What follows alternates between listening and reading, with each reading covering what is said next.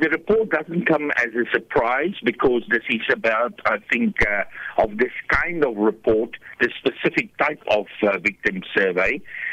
It's done annually for many, many years now. In this format, the format that they've released it yesterday, that is about, I think, the 6th or the 7th year. Now, I agree with the crime survey. I mean, it's a good thing to do crime surveys so that you can get an idea of the underreporting of crime, the perceptions of crime, the feelings of safety, and so on. But I have a I reject the way in which these survey results is being used by Stats South Africa. Tell us why. I have a major problem with that. Tell us why. Because you can measure with a survey, and I mean, Stats South Africa surveys are scientifically sound. You can measure the underreporting.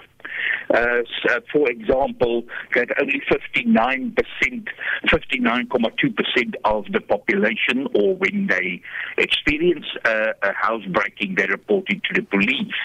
The other 40% or plus 40 plus does not report it to police.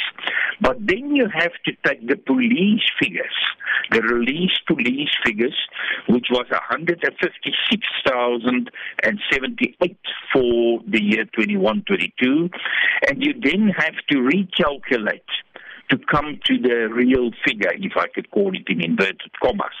That will be 263,645. But this story of a 1.4 million housebreakings, that they calculated on the population base, which is you can't do that.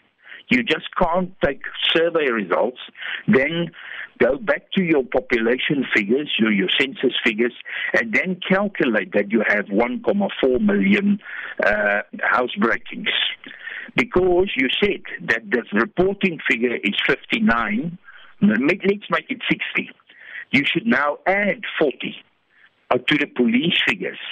Because now, the figure that you now have, I can't see that there's any relationship between the police figures and the Stats South Africa figures. Now, the reason why I'm saying this is you, number one, confuse the whole population. Is it now 1.4 million housebreakings, or is it 216,000? So you confuse the population. You actually place a large question mark on the police figures, not only on underreporting, and you actually destroy the image of South Africa. I mean, South Africa looks as if it is, you can't touch it. It's so full of crime that it's just down the drain. The statistics also indicate that most South Africans, about 81%, still feel safe walking in their neighborhood during the day, and only 36%, however, feel safe doing so in the evening. So where do you think this sense of insecurity stems from, even though the report revealed that street robberies dropped during 2021-22? You see, exactly your question that you put to me, illustrate that if you, as a radio station, can have this question, what should the question be of the public? You see, these figures, I mean, if you look at these figures, I will also feel unsafe. Actually, I won't walk in the street if I look at these figures. But if you look at street robbery of the police, now the police didn't publish that figure, you have to calculate it. Now, I hadn't had time because you need quite a lot of time to calculate the figure, but I can assure you it will be much lower than the figure that they are giving. No, I think the public's view, it's safe during the day, less safe during the night, and it's safe or unsafe in the streets is based on their own experience. Yeah. And based on the experience of their fellow citizens, because everybody has heard of somebody who had some experience in the street. And especially in the poorer areas, there it is much more rife than in the richer areas.